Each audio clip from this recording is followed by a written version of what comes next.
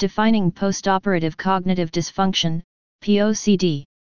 POCD refers to cognitive changes that occur after surgery, such as memory impairment, difficulty concentrating, and reduced thinking abilities. While it's a common phenomenon, the underlying mechanisms are still being unraveled. The science behind anesthesia and POCD.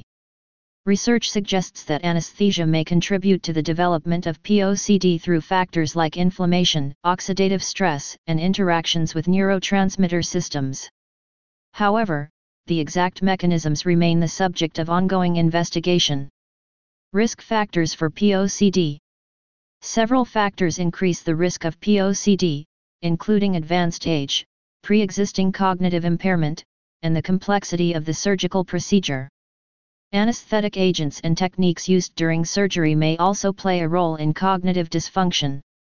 Clinical insights and research findings.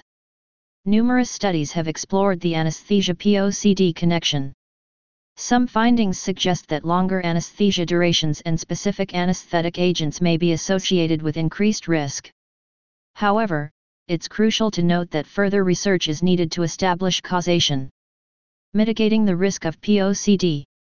Efforts to mitigate the risk of POCD involve comprehensive preoperative evaluations, considering patient-specific factors and tailoring anesthesia management techniques accordingly. Close collaboration among healthcare professionals and ongoing research are key to advancing our understanding. Patient perspectives and future directions. Listening to patient experiences can provide valuable insights. Additionally, ongoing research aims to explore potential pharmacological interventions, emerging technologies, and innovative perioperative practices to reduce the incidence of POCD and enhance patient outcomes.